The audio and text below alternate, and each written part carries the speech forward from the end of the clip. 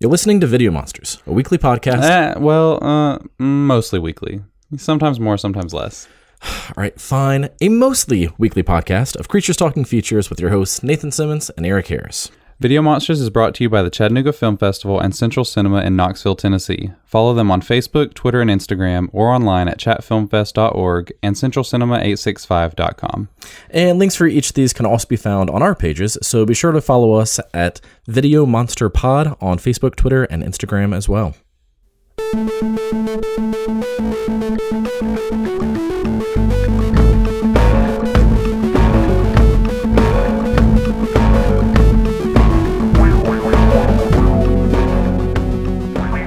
Hello and welcome to episode 328 of Video Monsters, where we take movies seriously, just not ourselves. I'm Nathan.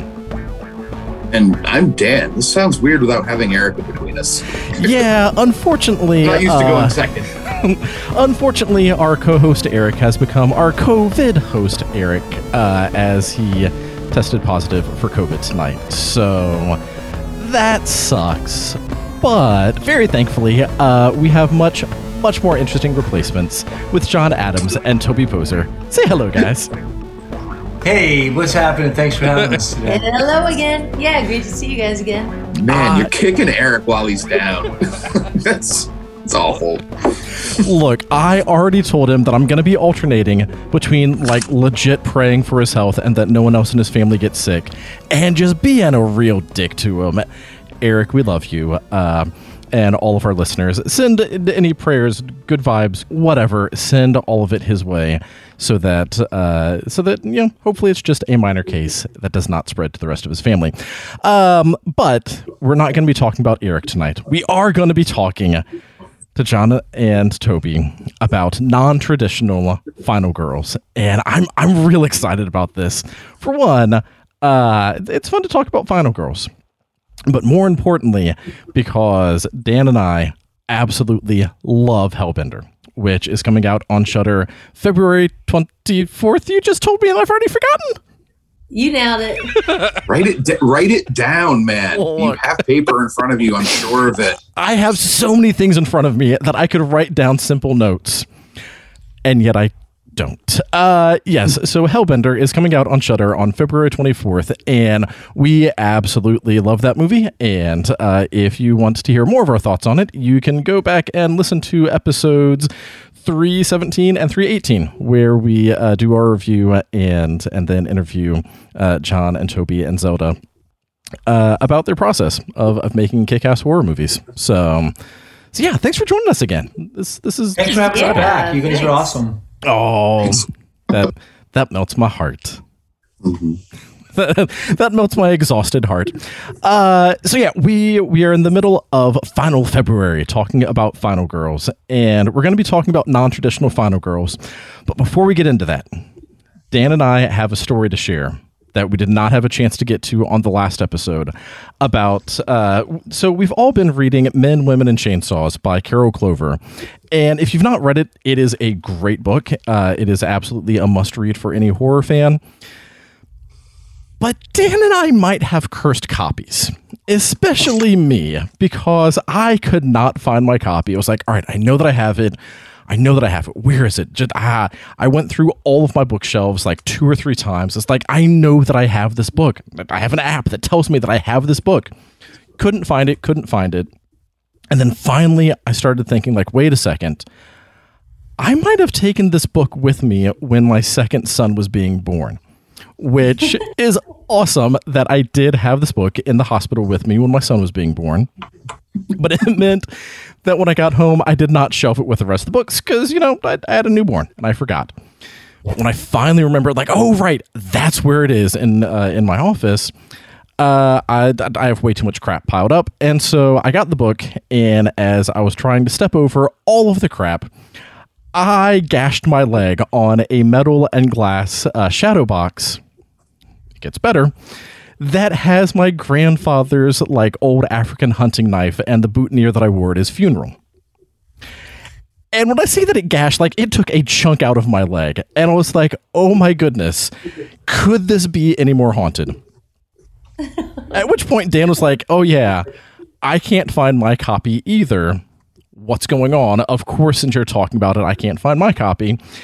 And I asked him if he had checked near any totemic objects that demand a blood sacrifice. And Dan, where did you look? Well, I think of objects that, need sacrifice. So I automatically think of Furbies, that wonderful toy from the 90s. That because my fiance and I are both big nerds, she still has her original Furby sitting on like a shelf next to a Gizmo, plushie. So I've got 14 bookcases scattered throughout our house, and I am very, very specific about where I keep all my books. I have my Hollywood section. I've got, it's practically organized by the Dewey Decimal System in my house. So I went up just as a joke and took a picture of the Furby to send them. So I'm like, oh yeah, I've got my blood-seeking deity right here. And as I turned around and looked at the bookshelf behind me, which is my kind of beat writer's bookshelf, it's like Chuck Palahniuk, William Burroughs, Lenny Bruce, Henry Rollins, that type of writer. There's my copy of Men, Women, and Chainsaws sitting there, and I have no idea how it ended up there. The Furby man. I would have never put it there. I would have made the trek to put it back downstairs on the shelf that it belongs to, but it somehow appeared there. I'm guessing it's because I left it somewhere I shouldn't have, and the fiance and her willingness to deal with my ways just put it somewhere on the shelf, knowing that if the dog ate it, I would cry. So she put it somewhere he couldn't get it. But she will not fess up to that now. She is now fully telling me that it was the Furby's dark magic that made it appear. So, it was the Furby's dark magic. Yeah. Or all the ghosts of all the non-final girls who are like, This is what I get for being a middle-aged white man and not paying attention to the books about women that are important. Yeah. Exactly.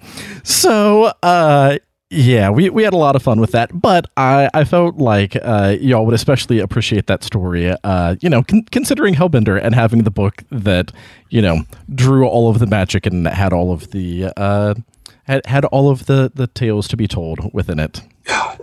I'm still wishing for a goes door. wherever it wants. That's the book that goes where it wants. Yeah. Wherever it's needed. Yeah. So, Final Girls. Actually, wait, no. Before we get into Final Girls, let's talk just a little bit about your upcoming project. I know that you might not be able to get into too much, but you have been sharing a little bit on social media. What can you tell us about your current project? Because from the looks of it, it looks like a 30s-ish period piece. And so I can only hope that it was like a gangster family that died during a heist that went wrong. And so now they are a ghost gangster family that rather than robbing banks, they're robbing souls. Please tell me that's what the movie is about. Man, you just made maybe we should just put start that on the background. Right, maybe we should just start reshooting a little bit. We just have to fix a couple things. Yeah, that's it. Awesome. So on board. Hey, you're very close. It's super close. I don't know if that's awesome or unsettling. We are making a movie called When the Devil Roams, and we're about. Great title. Oh, thank you. We love it, and we're about 70% kind of done. But it's the quick pitch or whatever. We don't have to pitch because we're doing it, so we're not pitching it to anybody. But the quick rundown is that it's a family of artistic serial killers that are on the carny circuit in the 1930s, and they run into some problems, and the daughter is put the pieces back together and keep the family going. So it's a cross between Bonnie and Clyde meets Frankenstein with a large dose of family love. Nice. That sounds awesome. Yeah, I was getting a definite Todd Browning vibe from all that. And love that era. It's so fun. It has been so fun to make. And I have this wonderful, first of all, you're from Maine, so you would understand this. It's like things stay for a long time. Like the 30s are still here. There's still houses that look like they're from the 30s. There's still cars sitting in farmers' fields and tractors from the 30s. Like it doesn't. Things stay. Things sit and stay. And so we're capturing that stuff that's still around here. And I grew up in an old farmhouse from the 1800s, and it's filled with kind of junky ass beat up antiques and cool knives and meat cleavers and barber's chairs and all these things that now we're utilizing in this movie. And it's as if they've been sitting around waiting to be filmed. And I've grown up with them, so they're a part of my life.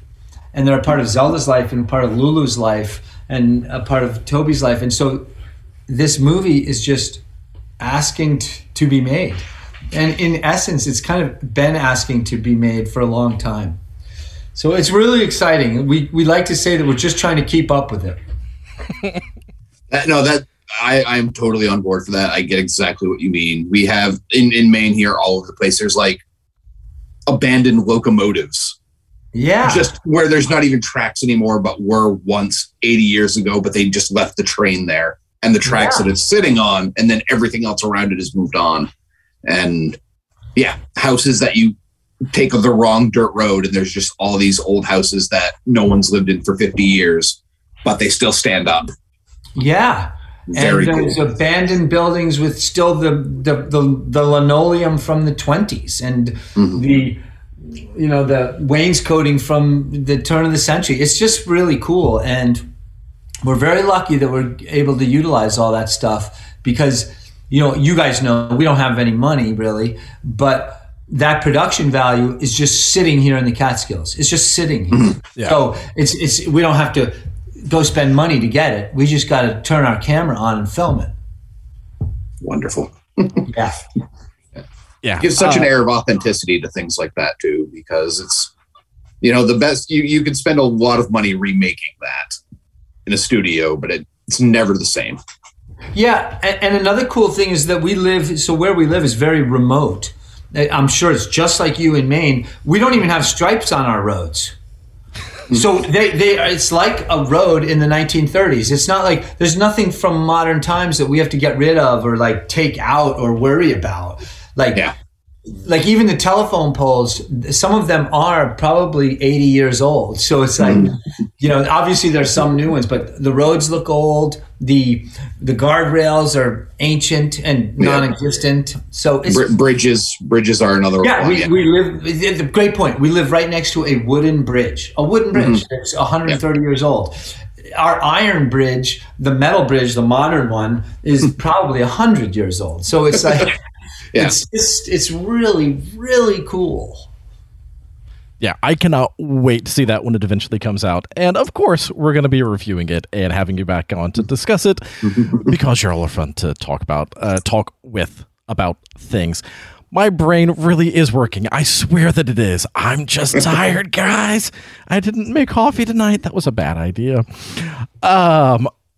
I know. All right. So yeah, that sounds absolutely amazing. And again, I cannot wait for us to dive more into that, especially based off of our last conversation with you when we talked about how much of yourselves you tend to put into your movies and how even though they are all so wildly different, they all feel so just genuine and heartfelt and just a little fucked up in the best possible way. Hopefully a lot fucked up. So let's talk about Final Girls. Dan and I talked about this a little bit on the last episode, but we want to get your responses to this as well. When you hear the term Final Girl, what do you think? Like, what is the first thing that comes to mind when you think Final Girl? Well, I guess the first thing that comes to mind will be what I consider classic Final Girls. We're talking like Laurie Strode, from classic slasher flicks. But I do feel that there's a kind of modern Final Girl that's kind of going on these days, and even dare I say Final Boys. Upon first hearing it, I'll think of something like Laurie Strode or even like Ellen Ripley Alice from Friday the 13th. But Ripley, I think, is kind of a different from Laurie Strode. But I think of those 70s and 80s films or heroines. John, what about you? What's the first thing that you think of? Yeah, I mean, I just go right to Halloween. Yeah, I love that. That's pretty much the unanimous. Like everyone goes to Laurie. Yeah. first. So, but I have come because we're in the horror world and we love horror. That like I now know that the whole, just like what Toby said. Now the idea of what a final girl is becoming a hell of a lot more complex and a lot more fun and a lot more interesting. And in fact, maybe some of the final girls are now becoming the villains themselves. Yeah, well, and that's exactly what we're going to be talking about tonight is, we spent a lot of time in the last episode talking about, like, what is a traditional final girl. And along with those examples, we also talked about it being someone that survives, someone who does make it to the end, even though they don't always, generally makes it to the end. We talked about like the trauma that they have to go through to actually get there. We talked about that resilience, some of the resourcefulness to actually overcome things, to be a survivor and fight back rather than just existing. And that's one of the reasons that we really wanted to talk about it this month. And rather than focusing on a specific movie, to kind of start diving into some of these themes, because of the importance of, like gender roles and because of things like sexism and just like because of all of this other stuff happening in society and how great horror is at reflecting the worst parts of society in a way to try to make things better, ? Sometimes also to give people hope. And so yeah, like with some of those changing gender norms, with some of the different stereotypes, like with all of the things that are changing in society, what are some of the changes that you see happening within horror, within Final Girls, within the modern context? So I'm gonna see if I'm gonna go. Toby's gonna be far wiser about this kind of stuff, but I would go like for me. Like, I think a final girl is the witch and the witch herself. And it's because at the end of the movie, like, this girl goes through a ton of abuse. Now, it's a really interesting movie because in The Witch, for a long time, you're not really sure whether it's the classic, like, evil imposed on her or whether they're right and she's a witch. Right. And so that's really cool. And so that character goes through this whole arc, just like a lot of the classic 70s and 80s final girls go through their arc. They're pushed to the limits. Everything goes wrong. They do everything they can to survive. The same thing happens in The Witch, but in the end, she is a witch. And it's like, so that to me, that's the fun new thing is like, taking the final girls and making them like twisting it all around. So you're like, holy crap, that was pretty wild. I just went through this whole thing and the final girl is actually the witch that, they were persecuting for being. Because she chooses to be one. It's a better choice. I think than actually not being a witch and being accused of one when she's not. Then she's like, and you know what? While I'm at it, looks kind of fun to be a witch. I do want to have something sweet to eat. Yes. I do want to dance naked around a fire and levitate. I mean, it's like, who doesn't want to do that? Sign me up, please. Yeah. And the devil has some hot boots. And butter. Yeah. No, the witch made my list for those very same reasons. Is she spends this entire movie just her dad is domineering. Her mother can't wait to get rid of her because she thinks she stole her beloved cup. Those little twins are just freaky. I wouldn't want to be around them anymore either after all their little witch songs that they sing at her. And her brother, despite having the best of intentions most of the times, is still kind of sketchy around her. And as that entire family unit breaks down, what other option does she have at that point but to say, you know what? Sure, I'm going with this.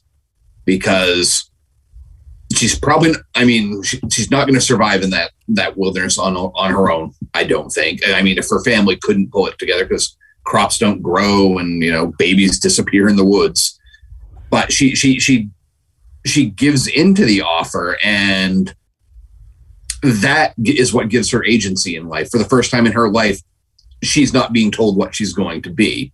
She makes that choice. And I mean, the movie literally ends with her elevating her station in life. And it's just a great moment and very unexpected the first time I saw it. So I almost expected it to be a little bit more, is she, isn't she, we'll leave it up to you. But Eggers was like, nope, this is what she chose. She's a witch. Live with it. And I just love the boldness of that choice. Oh, yeah.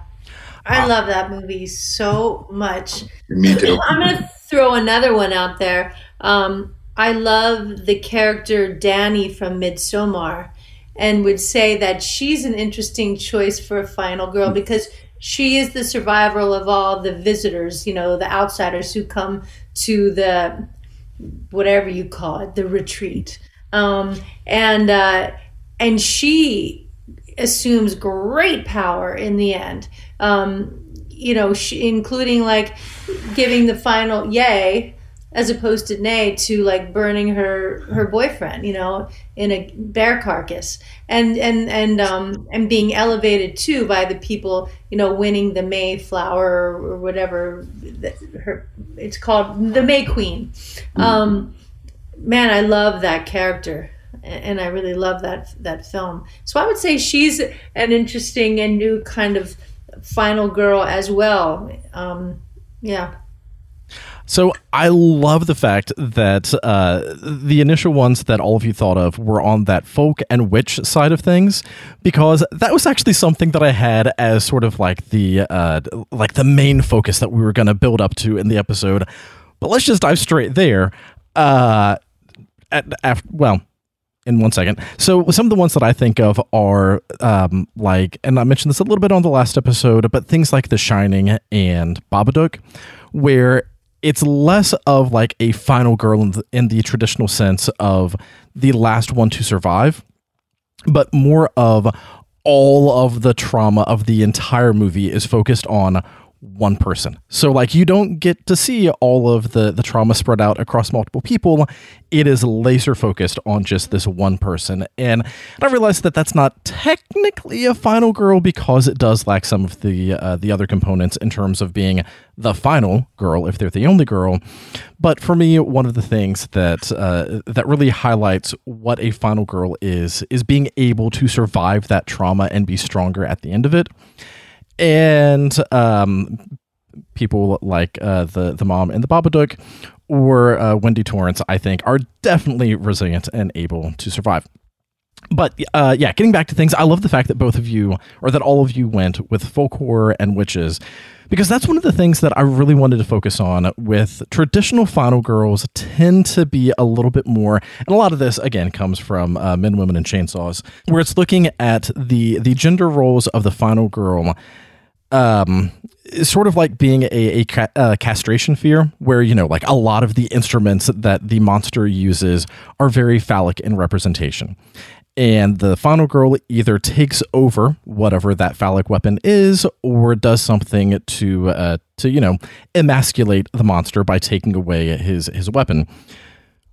But in witch movies, in hagsploitation, in folk horror, there's so much more focus on just the power of the woman, period. Like, rather than this person is weak and has to overcome things and be more manly in their power, there's so much folk horror and so much witchy horror that focuses on, the patriarchy. Let's just talk about the power of women. And one of the ones that I was thinking that really started me down this path was Suspiria.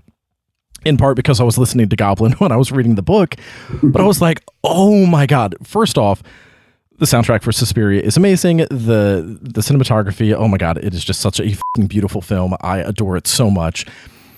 But that movie is very, very, very final girl. but seeing both seeing some of the frailty of the main character, and I don't have it pulled up, so I don't remember her name right now, but then also just all of the power of all of those witchy dancers. It's just like, yes, of course, this is a great representation of the female power, but also society's view of why women are weak, but why society is wrong? Question mark. So, yeah, let's talk about some witchy movies and some folk horror movies and some hagsploitation, because I recognize that is not technically a Final Girl, but also, oh, come on, it's totally a Final Girl. I mean, how is it not, right?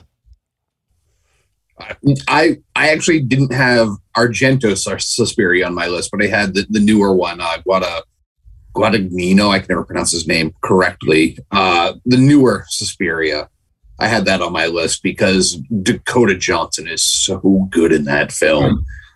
I love in that film how she uses her body as an instrument of power, and like you said, it is essentially a slasher film. The witches are taking care of business and getting rid of the ones that they don't feel are able to take on the power of Mother Suspiria. And first time I watched that film, I expected to completely hate it. And that film, it blew me away with how good that is. And when Tilda Swinton isn't the most dominating actor in a film, it always surprises me. Yeah. And at the end, it's sort of like a coven of, when the dance at the end is like, it's just like a coven of wit. I mean, bodies in motion. It's really cool. That scene is mesmerizing. You watch that with someone who's not used to seeing that type of thing on screen, and their face is just like, I don't know what I was lucky enough to catch that in a theater. And I would bet 70% of the audience did not know what they were in for. And it was just like stunned silence after that ending. It was great. So, well, what I want to mention something about, you were talking about witches and everything. And I would say what comes to mind when I think of, I love the idea of witches as being a wonderful kind of Final Girl, because when you think of the movies you talked about, we talked about Midsummer, The Witch, The Babadook, which is on a list that I have too to talk about. I love that film. None of those women were like killed the monster, like in a classic sense, with, like you say, the classic, taking up the knife and them demasculizing, the monster. But it is all about like the power, and also I would say a lot of when I think of the classic Final Girls, a lot of those Final Girls, there's a bit of like, the terror and they're running and they're screaming and they're whereas these modern Final Girls are kind of really have a lot of control, or agency is the good word that you both were using, because I don't think it's kind of enough just to survive, like, oh, I won, my victory is here because I survived. But they're surviving like covered in blood and like completely traumatized, and it's sort of like, well, where in a sense is the victory there? Whereas these modern Final Girls heroines we're talking about in these 3 films or 4 films, it's all about like power. And that's much more long, lingering than just like I killed the killer. Yeah, one of the films I picked, because I picked like 40 different films here. But Betty Gilpin in The Hunt, I thought is a great example of kind of that turning the tables on the oppressors, because she was picked for a very specific reason, to be hunted, although. Has everyone seen it? I don't want to spoil things. I have not. That's the one that just came out a couple of years ago, right? Or came out within the last couple of years. Okay. Republicans I'll be very light with my touches here, but yeah. The basic premise the commercials did not do it justice, nor did the right-wing outrage understand what was being made fun of. Right. But it's essentially, yes, a bunch of leftists are picking up people picking up the deplorables to hunt. This film takes the piss at both political sides of the spectrum. No one is safe. It's the satire is great, but they accidentally picked a woman played by what is she? I wrote her name down in the film. Her name is Crystal in the film, and she's played by Betty Gilpin. They got the wrong woman. They basically thought they were picking this, Karen type of woman, and turns out it's someone with the same exact name, but it's the wrong person. And she's kind of like almost like ex-special forces, and she just goes about taking care of business so matter-of-factly. And there's some great scenes where she's just like, you're all fucked. You're all stupid. Whatever. I'm doing what I can to get out of this. And if you're in my way, I'm going to murder all of you. And it's so much fun because it's a film that is very tongue-in-cheek, but yet Betty Gilpin is serious as a heart attack in it. And that woman means business. And for those of you who might have just seen her in that Gorgeous Ladies of Wrestling Netflix show, she is brutally badass in this movie. I would totally believe she could kick my ass any day of the week. That's so awesome. That actually makes me think, because I didn't realize that she had that history. The character in the movie had the history of, being ex-military and all this other stuff.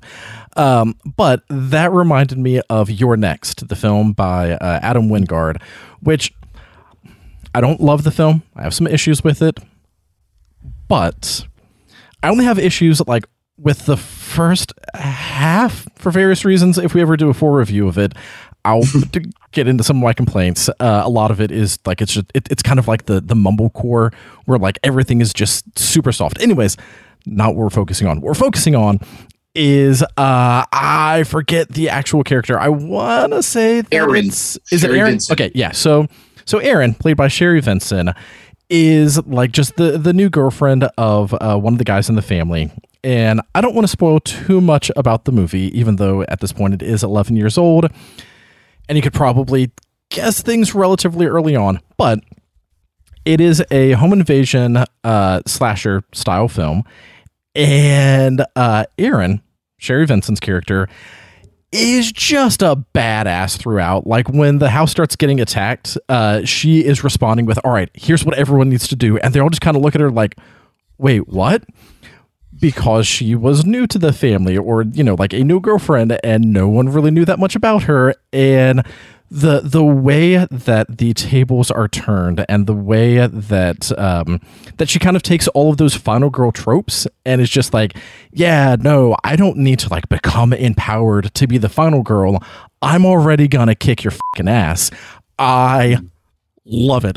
Overall, I love this movie. When I got to the end, despite all the problems that I had with various technical things throughout it, I got to the end and there was just such almost like a scream of excited laughter of just how much I love how the movie ends. So, if you've not seen You're Next, there's some technical issues with it, but oh my God, I love how that movie left me feeling at the end. So good. It's a final girl Home Alone. Yes. It really is. Also, it has AJ Bowen, and I just love AJ Bowen. He is great in everything that he is in. Well, I gotta bring up a movie that we just watched recently just to do some horror movie research, because it's I hadn't thought about it, but now that we're talking about it, it's the final girl movie, which is The Descent.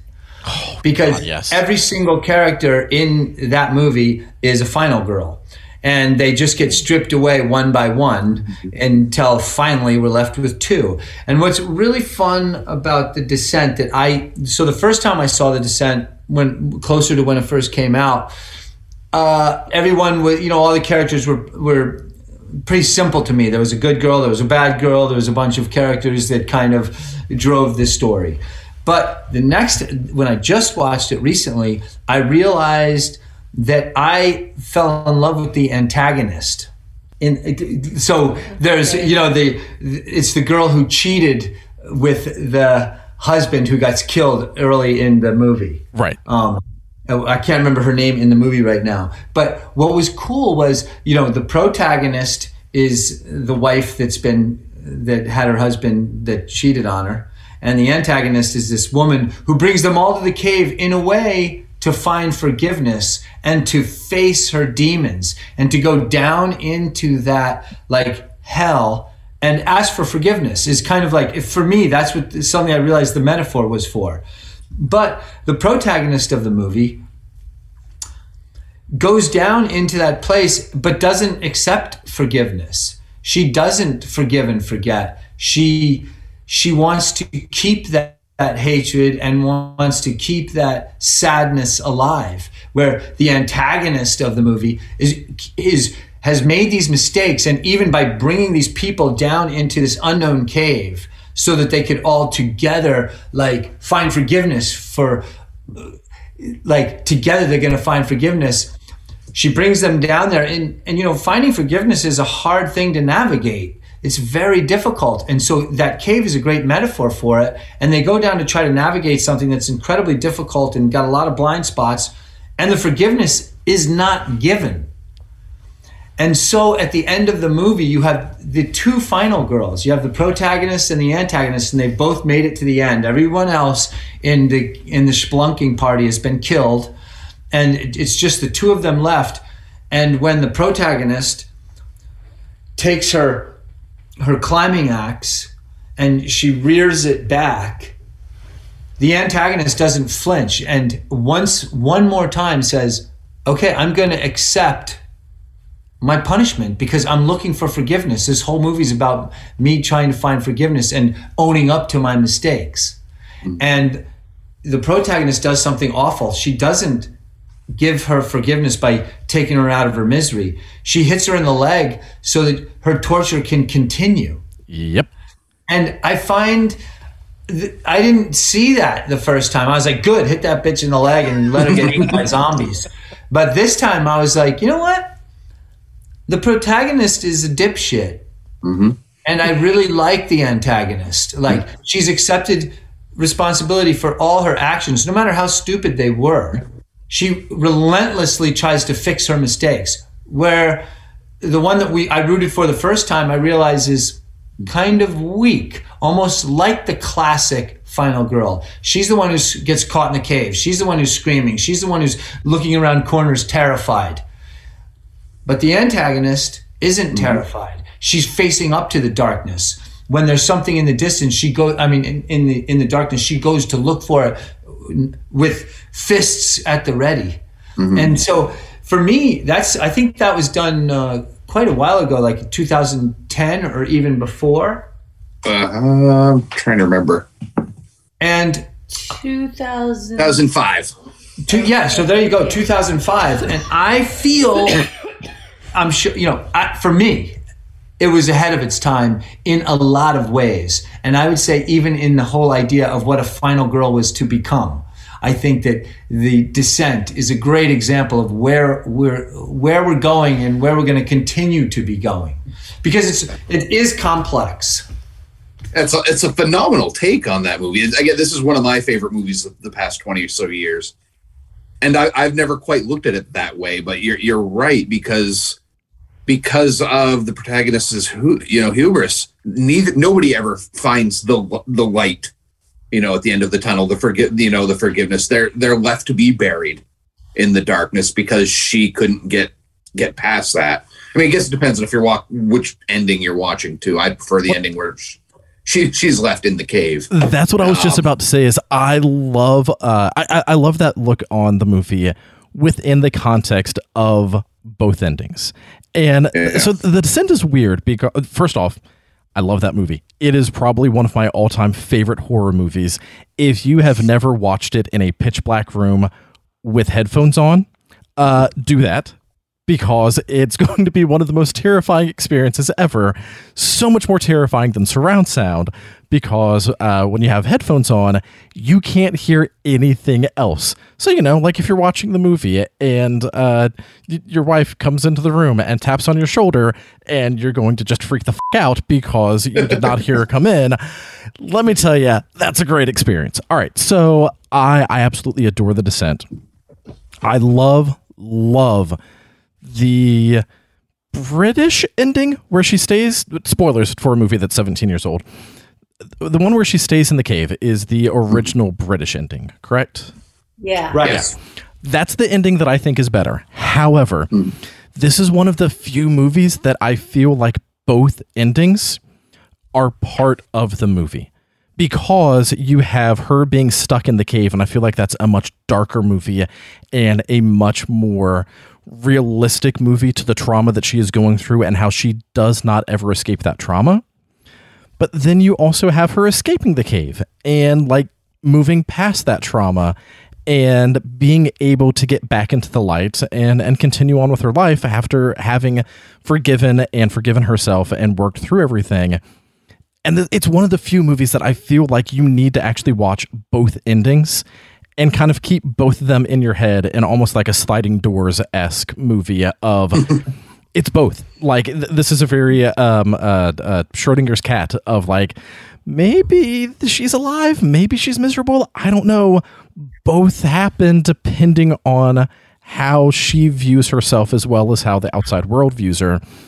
And yeah, I love that take on her not working through forgiveness. That's that's a good one. I think I'm going to skip school tomorrow and rewatch The Descent again now. Yeah, you should. Use one of my sick days. Now I have to watch it with that viewpoint. There was another movie that I've been trying to find, and I still can't find it. I'm going to keep looking once we start talking about another one. But I saw it 3 or 4 years ago, pre-pandemic. And I want to say that it was something like the Fae or the Fairies, or it had something with Fae in it, I think. And it was quasi-Hunt-esque in the sense that, like, spoilers, but whatever. This is the kind of movie that I don't feel like the spoilers at the end are necessarily that important, because it's more about the discussion that you can have about the movie. The movie was okay, but it was essentially about like a rich, just like almost a gambling ring of, rich old white dudes that would kidnap women, and they would kidnap both women and men. The women were placed as final girls. The men were placed as the killers. And it was like they were just watching them sort of go at it. And so the men, who like whatever, like had all these masks on and stuff to make them look much more like their traditional slasher. If they could kill... Are you thinking of the Furies? The Furies, yes. Okay. Yes. The more you described it, the more it started to click. Yeah, yes. So the Furies. And Dan, if you don't have that pulled up on the IMDb or Letterboxd, if you could, just to give some of those additional movie details about it. Pulling it up. But yeah, it is essentially like a gambling ring of the men are captured to be the slashers and the women are captured to be the final girls. And it's kind of like a battle royale of whoever can make it to the end. But like each of the slasher men that was kidnapped is tied to each of the women. So like if one of the other slashers kills one of the girls, then they have this thing around their neck that kills the slasher who was supposed to kill them. It's a fine movie in terms of the movie itself, but like all of the things that could be discussed about it in terms of how it's not just about gender roles, but it's also about class division, and how like initially you're like, yeah, go women, kick their ass. Like you're so rooting for them. It's like, oh man, all of these men are terrible, until you realize that the men are also part of the ones who are being captured and part of the ones who are being victimized, but they're just being victimized in a way that is playing much more into, again, some of those traditional gender roles. And I know that I've already said this like 3 times, and so it's bordering on sounding like I don't think the movie is good, but it's a fine movie with a ton to discuss. I recommend checking it out, but I very, very much recommend watching it with people that you can then like crack open a few bottles of wine and just get into a super in-depth discussion with it, because that's what I feel like the crux of the movie is. And Dan, did you pull up some of the details about, like when it came out, who made it, et cetera, et cetera? Yeah. We literally need to do that sometimes because you're the only other person I know who's actually seen this besides myself. Yeah. So it did not have a wide release that I know of. Came out in 2019, written and directed by Tony DeQuino. Currently streaming on AMC Plus for those interested. Oh, but yeah. Sounds a bit like Squid Games. I think it has a very similar vibe. It is definitely a lot dirtier than it's very almost backwoods hillbilly-esque at times. But yeah, it's definitely got that. There's like there's someone controlling what's happening, and you're not just trying to survive the film. You're trying to figure out what is going on. Yeah. So, and at some point, turn the tables. I mean, the synopsis is very brief. It's just a woman is kidnapped and finds herself in an unwilling participant in a deadly game where women are hunted by masked men. So you actually did a better job of summarizing it than IMDb did. So well done. Well, I was also giving probably some of the details that people don't want you to know, because there is a lot of quote unquote mystery going into it. Like when you go into it, there's supposed to be more of like a what's happening? Yeah. And for some movies, I think having the what's happening is a great way to draw you into it. This movie, on its surface, it felt so formulaic. And like the opening scene is just like, all right, I've seen this movie before. Oh my God. Well, like if I remember right, the opening is almost like straight out of Old Boy. Doesn't she like crawl out of like a shipping container of some sort or something like that? Or no, like that's a ways into it. The opening scene is just like a backwoods slasher. It's been a while. Yeah, the opening scene is a backwoods slasher just hunting down a girl and killing her in just standards backwoods slasher form. And then the main protagonist and her friend, like they're out drinking, or they're out talking about how one of them doesn't take enough risks, or they're out talking about how one of them wants to get sober. I don't remember, but they're having some sort of conversation about like there needs to be a major change in their life to be a better person. And then, then she gets kidnapped and crawls out of a shipping container, and you're like, what's going on here? But yeah, it's the kind of movie that I think benefits from a little bit more of all right, here's what's up.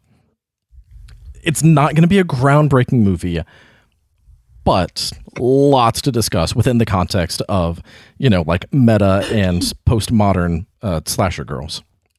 Mm-hmm. I have two unconventional final girls who are actually kind of play both roles. They're sort of the final girl and they're the killer. And I have to mention in the same breath because it's the same director.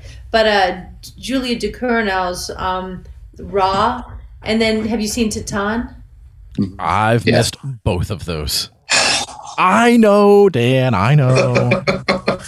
Well, they're incredible. And those characters in both films are very complex because they're, in a sense, they're the final girl in that they go through, they find great strength in the one finding her identity as, well, I don't want to ruin it for you now but I don't care about spoilers if the experience is still like, okay, so we did an entire episode on this. Unless the entirety of the experience is tied up in the reveal, then to me, it doesn't spoil it. It just slightly shifts it. And also, even though Dan and Eric somewhat disagree with me, if the entirety of the experience is tied up in the reveal, then it's not necessarily that good of a movie, because if I can't enjoy it on a rewatch, then is it really that good? So for me, you don't have to worry about spoilers. For our audience, skip ahead. You do, and it breaks your rules. Yeah. Like, it breaks both your rules there because we don't want to tell you the ending. And I don't want to tell you Titan either because it's so fucking weird. That I don't want to get in the way of your weirdness. I think if we almost here's what we'll do. Plot of Titan, be like, I don't even know how it gets there. Well, Dan, you've seen Titan. Listeners, take about like a 2 or 3 minute break. I'm going to take off my headphones so that y'all can talk about it and I can't hear it. And then just give me some sort of visual cue when to come back in. So you don't have to worry. You can get into it. No, I didn't consider her. What was her name? The actress in Titan, Agatha Roussel. I didn't think of her as a final girl, but she definitely fits the mold of both the final girl. Because I mean, she's obviously. I'm looking for the right word here. There are people who obviously want to possess her, I guess is probably the best word, whether it just be those who view her as a sex object or those who just like the idea that she's a car girl. I don't really know that culture all that well, but I know that there are pretty girls who show up and they're there specifically to draw people in because they're so beautiful. And she does twist that completely by being at times the hunter as opposed to the hunted. But then you get to see, I mean, at the twist that I certainly didn't see coming, when she takes on that new identity, you get to see that frailty of her, that she's really searching for an identity and for a sense of belonging. Oh man, that's a great way to think of that film now. Yes, she's just so complicated. And in Raw as well, the girl is, which did you realize she has the same name in Raw and Titan? I did not. The actress has the same name in both films. That's cool. And, the characters are named exactly the same. Yeah, in Raw as well, she's neat because it's a coming of age story. It's a finding your identity story, but she's also, also one of the hunters as well. And in the end kind of embraces and is more empowered because she kind of owns it. And especially with the help of her family, with her sister and her mother helping her. I just love that filmmaker. I think she's so gutsy and she doesn't give a shit. Oh yeah, she does not definitely make films for whatever the critics are going to say about it, because I'm still stunned that they premiered that at Cannes. I wish I could have seen that initial reaction of the crowd. Won, right? And won on board, yeah. I mean, because 20 years ago, people thought David Lynch was too weird when he did the second Twin Peaks film there, and Wild at Heart, when he premiered Wild at Heart there. And those films have nothing on Titan as far as weirdness. And when you can out-weird David Lynch, that's just terribly impressive to me. Yeah, it's definitely, when I was done with Titan, I looked at Toby, I'm like, I know I've never seen anything like that before. I'm not really sure what I just watched. Yeah. I'm not ready to rewatch it yet, but I will. Yeah, so I'm not going to go rewatch it right now. That's for damn sure. And that's a good thing. Yeah, and after only making 2 films, I'm like, I will watch anything that woman makes for the rest of my life, because it's going to be such a unique film whenever she does it.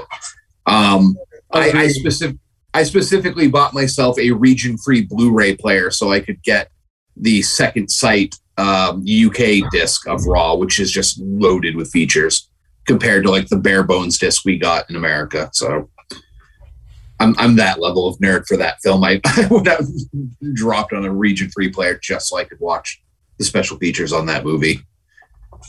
On which movie? On Raw. Oh, on Raw. Oh, yeah.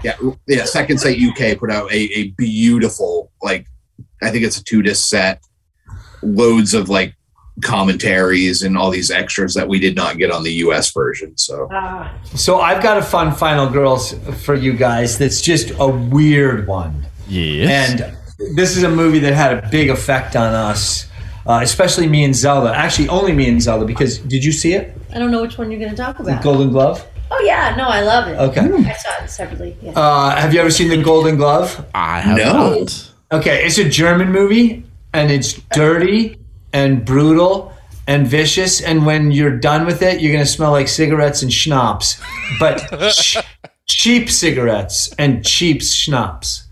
So I'm just going to warn you, I didn't recommend it. I just told you should watch it. And we love it. But it's brutal. And there is a final girl in there that's really, really interesting. They use her in the classic final girl way. And it's about a serial killer. You can read about that in Germany. And it actually is based on truth. But they take liberties because it's a movie. But they bring in this character that is the classic, beautiful, young final girl that has tons of sex appeal, and she's sweet and innocent and dancing on the dangers of, what a final girl usually is. And they use her exceptionally well, not just in the regular drama, but in some dream sequences. But in the end, she's a modern final girl because you keep expecting her to be the victim of this gnarly, nasty serial killer, but she never is. She just floats through the circumstances in this wonderfully beautiful, poetic way. And in the end of the movie, this isn't a spoiler really, because she doesn't get final, she makes it. So she is a final girl. And when you watch it, I really loved your guys' opinion on it. Either you're going to be like, oh my God, yeah, that was kind of a masterpiece, or you're going to say, I can't believe that you recommended that to me. Oh no, I'm looking at the stills on IMDb, and I'm like, this dude has like Dwight Schrute glasses and super sweaty hair stuck to his head. I'm all for this. He's really young and good looking in real life, the actor. Oh, incredible. Yeah, his actual IMDb photo, yeah, he's a handsome fellow, but man, they creeped him right up good. Well, what's really exceptional about the movie is that the women in it are all over Toby's age. And he uses real, it's not like Hollywood actresses or German Hollywood actresses. They're very, very, very real women, and their acting is exceptional, and their physical acting is really exceptional. Now, they are not final girls because they do not. Oh, actually, one of them, yeah, oh my God, it's great because that's a real final girl movie, because there's, I think, 4 or 5 characters that come in and out, and some of them make it, and it's really interesting how the ones that make it. They all make it through the serial killer's clutches in different ways, and some don't. So if you want to talk about final girls, that really complicates the subject, because they're not final girls, they're final older women. A bunch of them. It's really right? Final dames, yeah. Final dames. Final dames. I like that. That needs to be a genre. Actually, it would be, since it's a German movie, it'd be Final Frau. Wouldn't that be Frauner girls? Fraulein is young, but a Frau would be, these are, the women in this movie mostly are final Fraus. There we go. Well, I just rented it on Vudu while we were talking, so. It's cool. Have you guys? Technology is wonderful, man. Right. Good luck with it. You're going to be like, holy crap. Send me an email. Please tell me your, 1 to 10. What do you give it? The production value, the art, is so good. Have you guys seen the movie Girl with All the Gifts? Yes. Sadly, no, I have not. Okay, I'm gonna keep it. How about some of my favorite modern final girls are not your typical white final girl. I love, and then that's one of them. But I also love Lupita Nyong'o's character in Little Monsters. Yes, that movie makes me so unreasonably happy. I don't know why. She's so bright and sunny, and there's just something about a kid, like a kindergarten teacher, taking on hordes of the undead while playing a ukulele. That movie makes my heart one of my favorite modern final girls. But also one of my favorite, but it's not that modern. This would have been maybe the late 90s, early 2000s. Is 28 Days Later, Naomi Harris's character. She's one of the coolest final girls. Yeah, such. I'm glad you brought up The Girl with All the Gifts, because that's a sadly overlooked zombie film, I feel like. And another complicated final girl, because she's a complicated person. Yeah. Yeah, it's like, is allowing her to live actually a good thing? You're rooting for her to survive because she's so darn cute, but what will this do to the actual world if, she is dangerous, but so dang cute. You could also read the book on that one, Eric. I mean, Nate, the book is really good. So speaking of cute and zombies and final girl, Anna and the Apocalypse. Yeah, she's white, but it's such a cute movie. I really enjoy that one. If you've not seen it, it is a Christmas zombie musical. It's pretty much all that you need to know. It's great. I love it. So when you were talking about Golden Glove, it reminded me, from what little you said and from the image on Letterboxd, it reminded me of Angst by Gerald Cargill, I think, Kargl, from 1983. And if you've not seen that one, that movie, I don't remember if there's a final girl or not, but just with it being, German and serial killery, it's just uncomfortable throughout. It's based on a true story, and it is it's something to experience. All right, so there's two more that I wanted to mention before we have one last little conversation, because I do want to keep track of time and not keep you too late.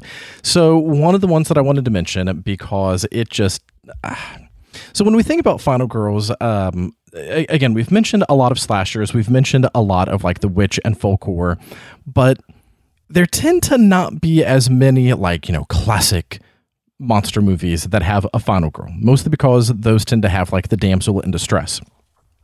But there is an exception, and it's less of a classic monster movie and more of a remake of a classic monster movie, but Nosferatu the Vampire by Werner Herzog. That movie is nowhere near as good as the original Nosferatu.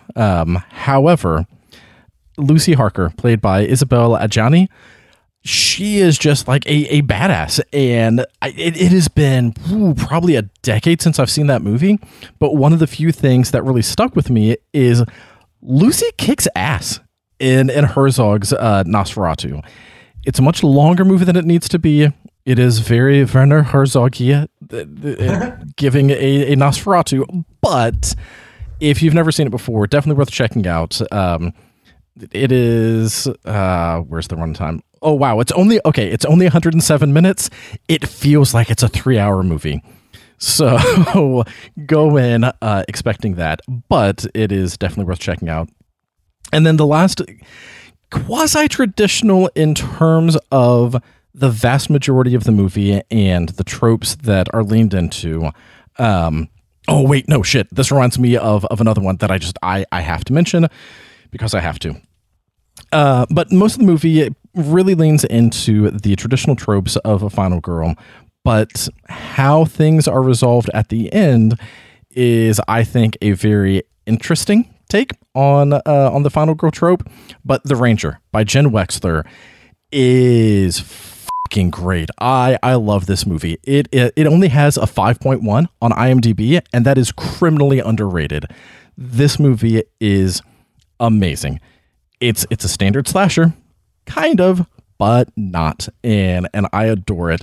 I don't want to give too much more than that because there's not that much more to talk about unless we really dive into it. We've covered it a number of times on the podcast before, but yeah, if you've never seen The Ranger, absolutely check that out. It would be a fun one once we're done recording tonight to toss that on and just have a blast. It is a lot of fun. But that made me think of, and I want to make sure that I give credit to the person who actually made this movie, because it is one of the most unrelenting just assaults on the senses, the emotional senses. And I am bad at talking and looking for things. Here we go. All right. Green Room by Jeremy Saulnier. That movie.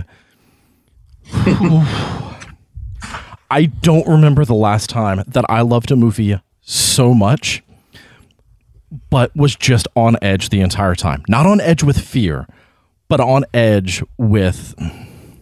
I can't describe the appropriate emotion for how I felt watching Green Room. It was uncomfortable. It was like the violence felt real and graphic. So like if someone got cut, you felt it. And spoilers? Question mark? I did not feel like there was a release at the end of the movie. Like, you know how some movies, it gives you that tension the entire way through and you get to the end and you're like, oh, thank God. Green Room, I got to the end and I was like, no, unacceptable. No. I feel like I need to watch this again to have some sort of release, but that's not going to make it any better. It's only going to intensify it. That movie is... Green Room is terrifying. I'm definitely showing my age here because this club is no longer in existence, but there used to be in the late 80s and mid 90s in Boston, this club called the Rathskeller, which was you laced up your boots when you went in to see a show there. And I mean, I was a freshman in college, so I was just going to every club I could, seeing every band that I'd never heard of. And there was a band called Sick of It All, which New York Skins. New York Skins. Yeah. The crowd was definitely not necessarily my crowd in its entirety.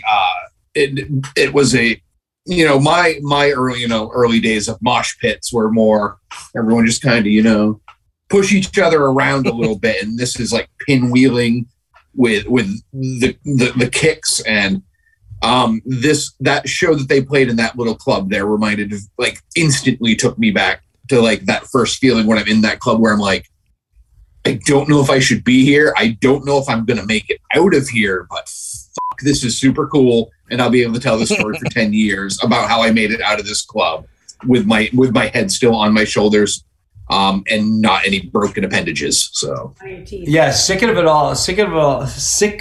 all comes from the New York hardcore movement, like New York Skins. And it's like those bands, and that was actually the second generation of that kind of thing. So when I watched Green Room, I felt the same thing. We used to call it getting your head kicked in. And I was usually on the getting your head kicked in side of it, which meant that the reason you had a skinhead was so people couldn't hold your hair and keep your head down so that they could kick your head in. And we learned that pretty fast after getting your head kicked in.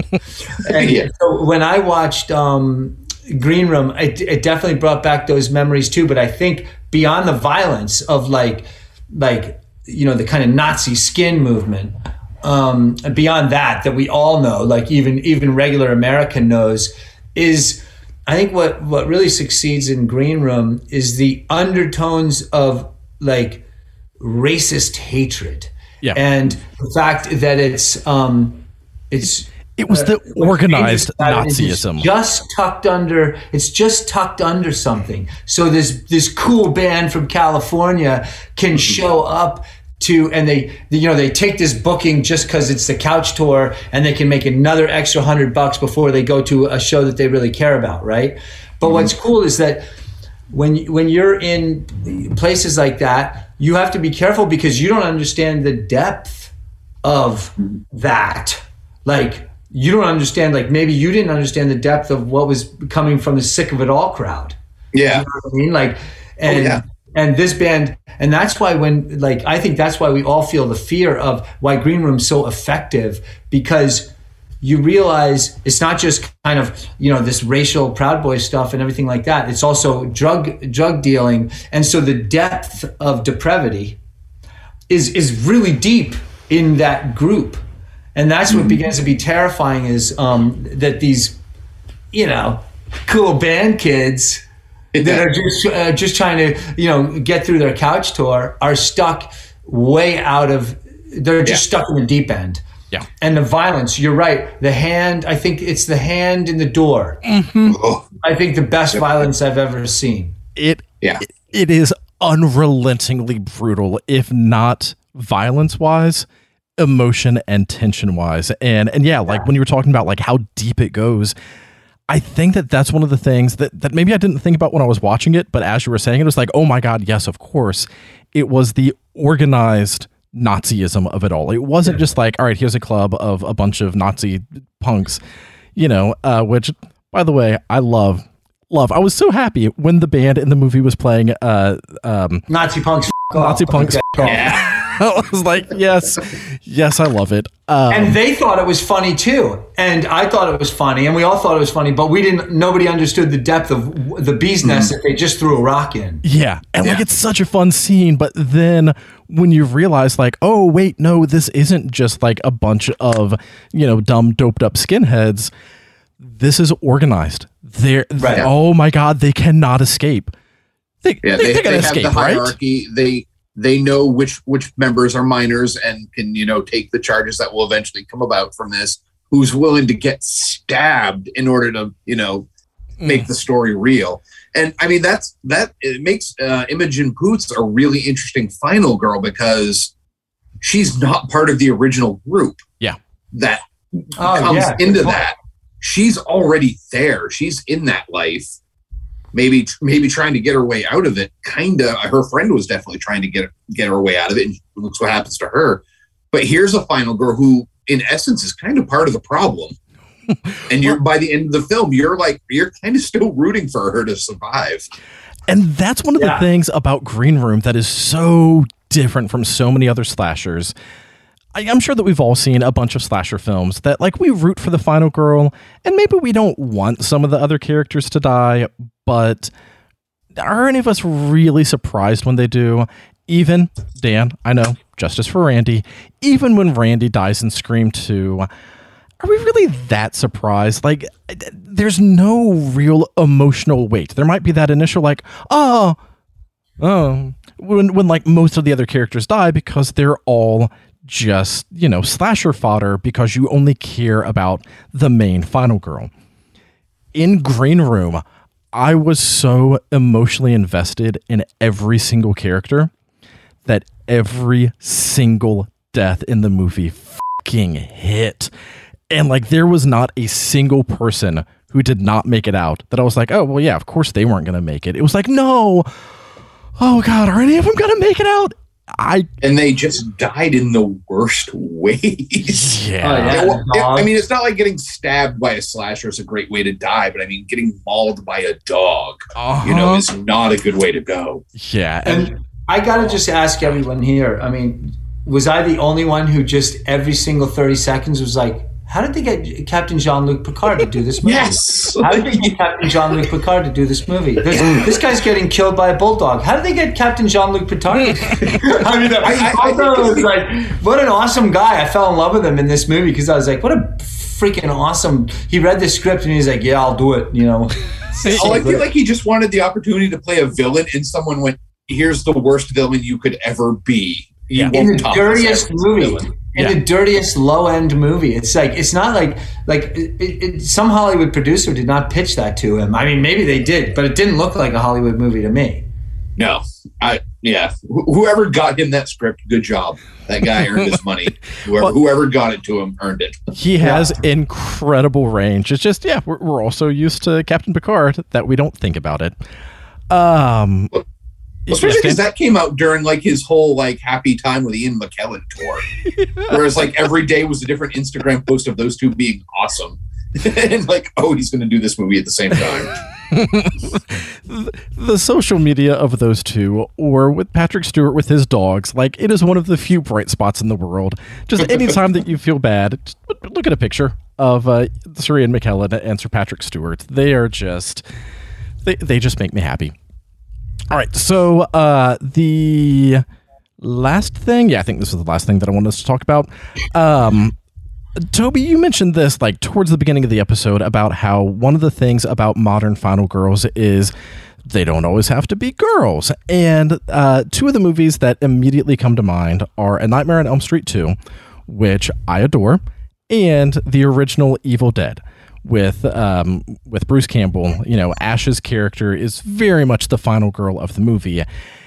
And it's so weird to think of guys as final girls because like they're absolutely playing the trope, but it feels so different when a guy is in that role. And it got me thinking, especially with things, like transgender, about whether or not there has ever been a trans final girl. And if not, there needs to be. There needs to be a horror film with a trans final girl because there needs to. I don't really have much of a question with that. It's more of just, you brought that up at the beginning. That's something that I did want us to talk about is some of, again, like those gender norms of like, no, but the final girl, it needs to be the girl. But why? Question mark? Yeah, what made me think of it when I mentioned that earlier were two movies. One is, have you seen The Boy Behind the Door? I have not seen that yet. No. It's a young boy, and if there's ever a final girl, it's this little boy, and his kind of friend. Yeah.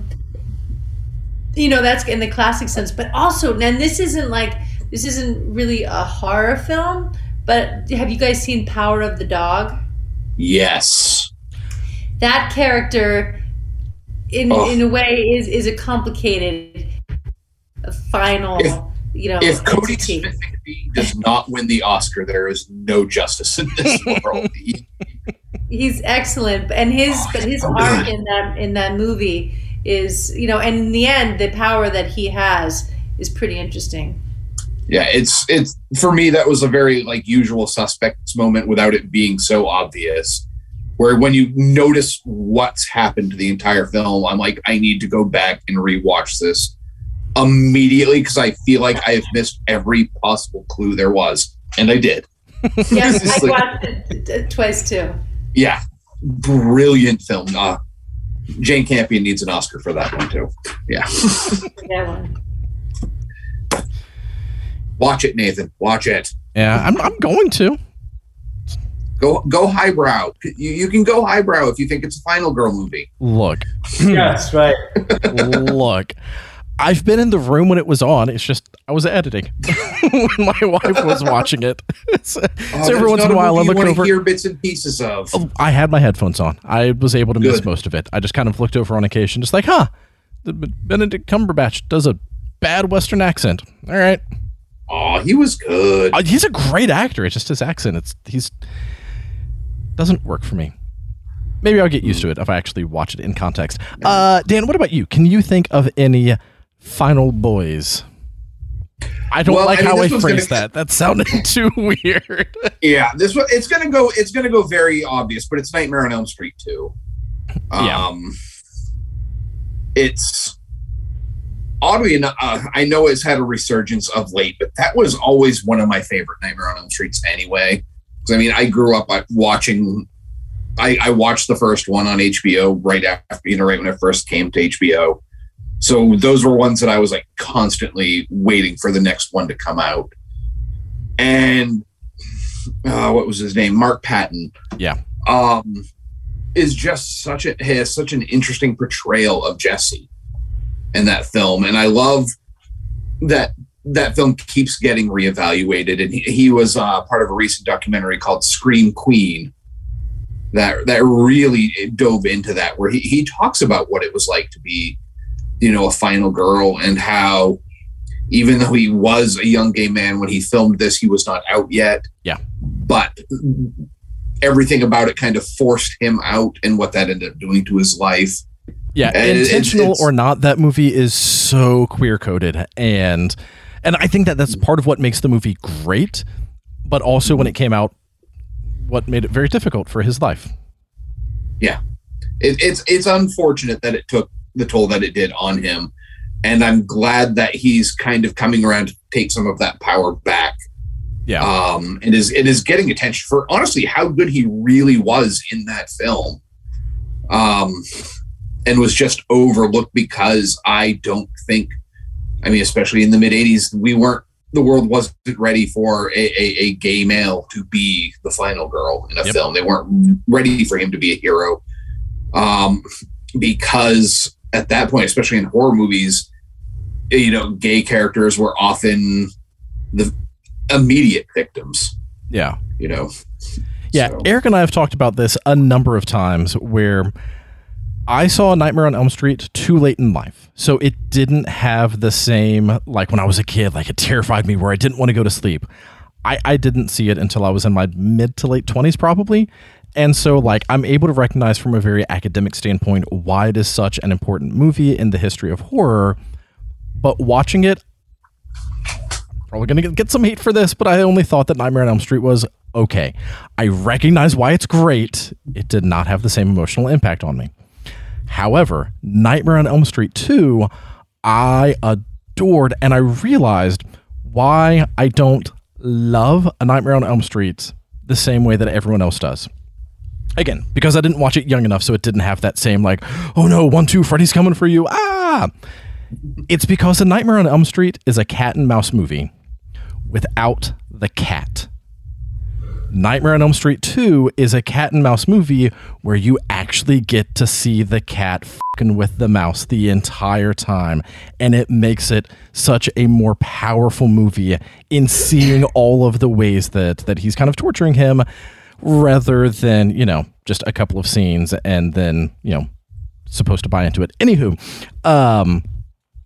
this made me think of another film that is, even though there is technically a final girl in the sense that there is a girl that makes it to the end of the movie, I would argue that the main protagonist of, Dan, you're going to love this, Blood Rage by John Grissmer, I would say that Mark Soper playing both Todd and Terry as Slasher and Final Girl, I would totally say that Todd?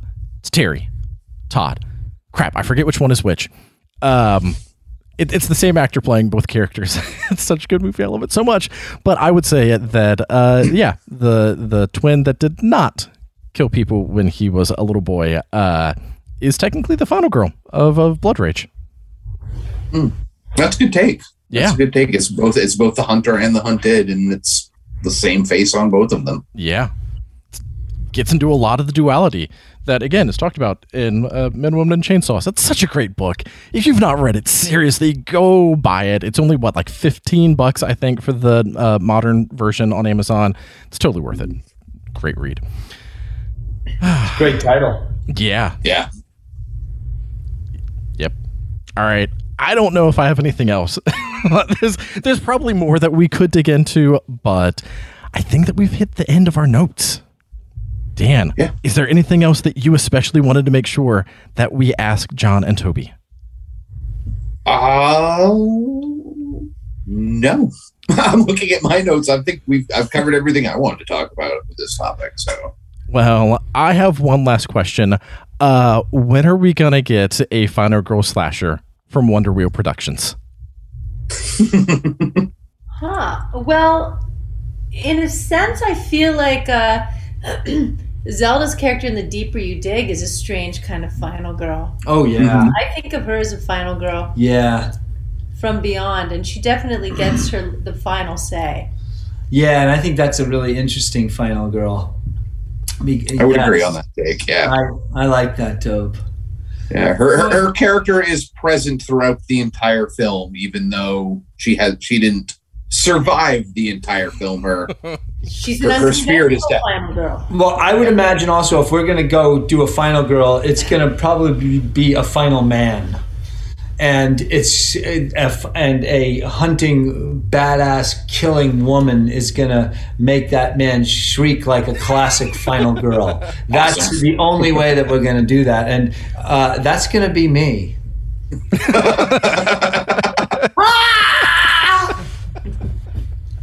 And I'm going to take away Toby's, phallic kitchen knife.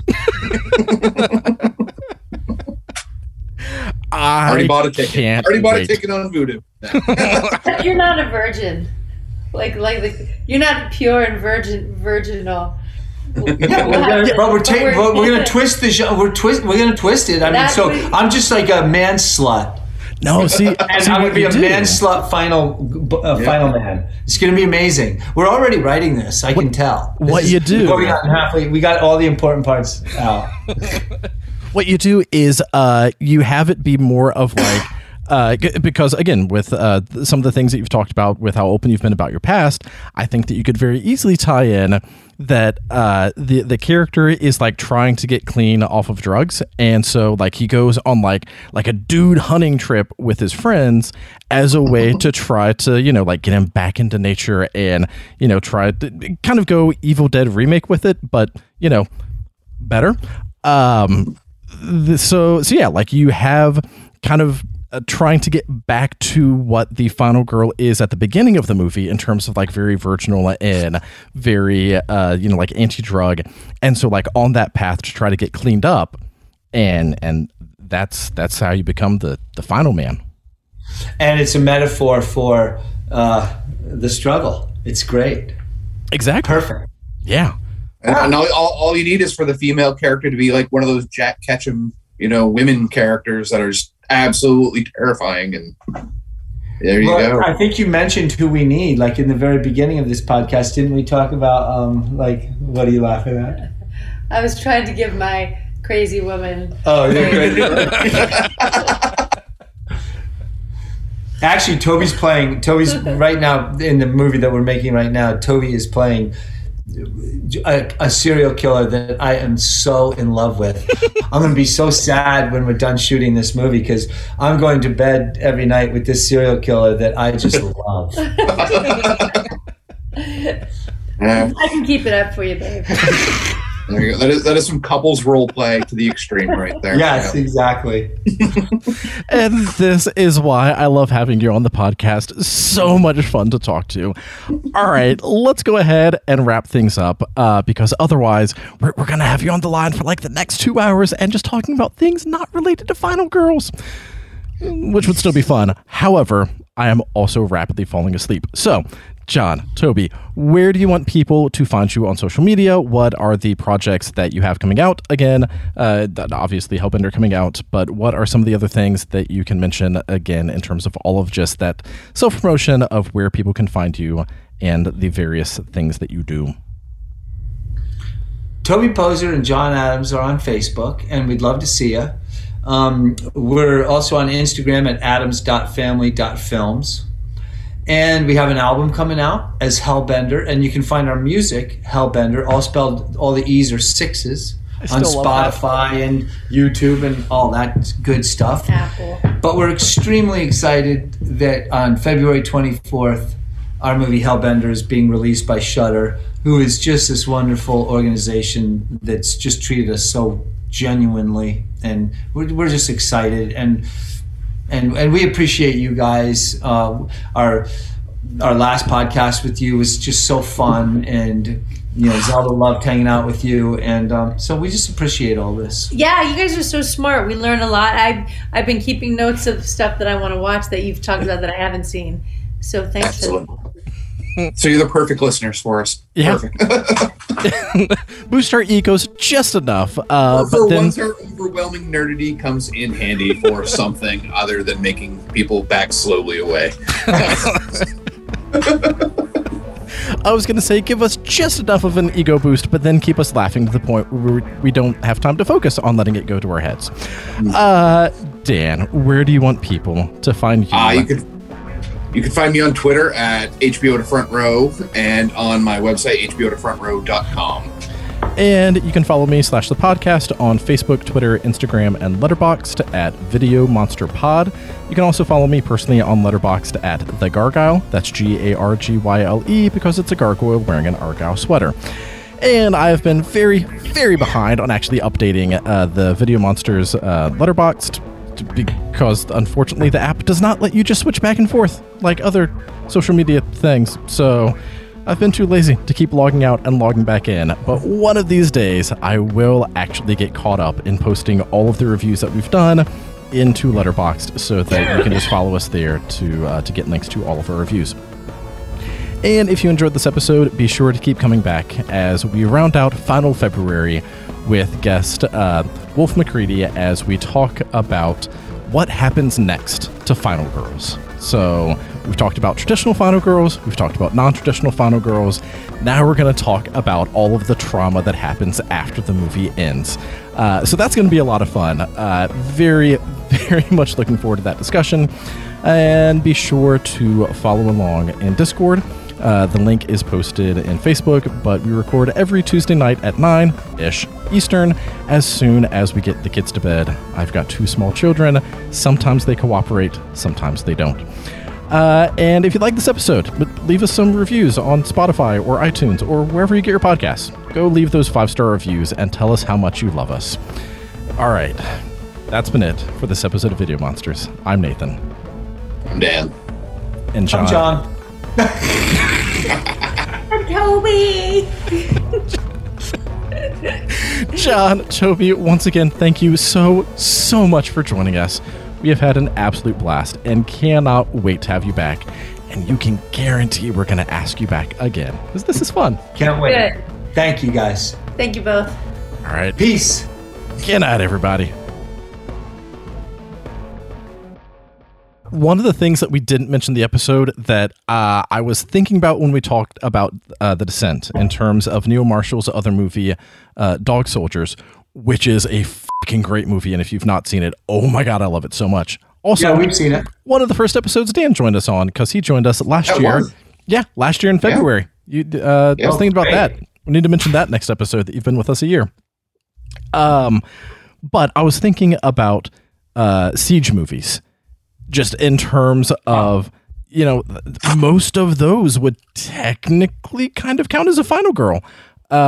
Because usually only 1 or 2 people makes it out at the end. And there's a ton of great siege movies that all have a lot in common with final girl slashers, but just stuck in one location. 100% on that. Yeah.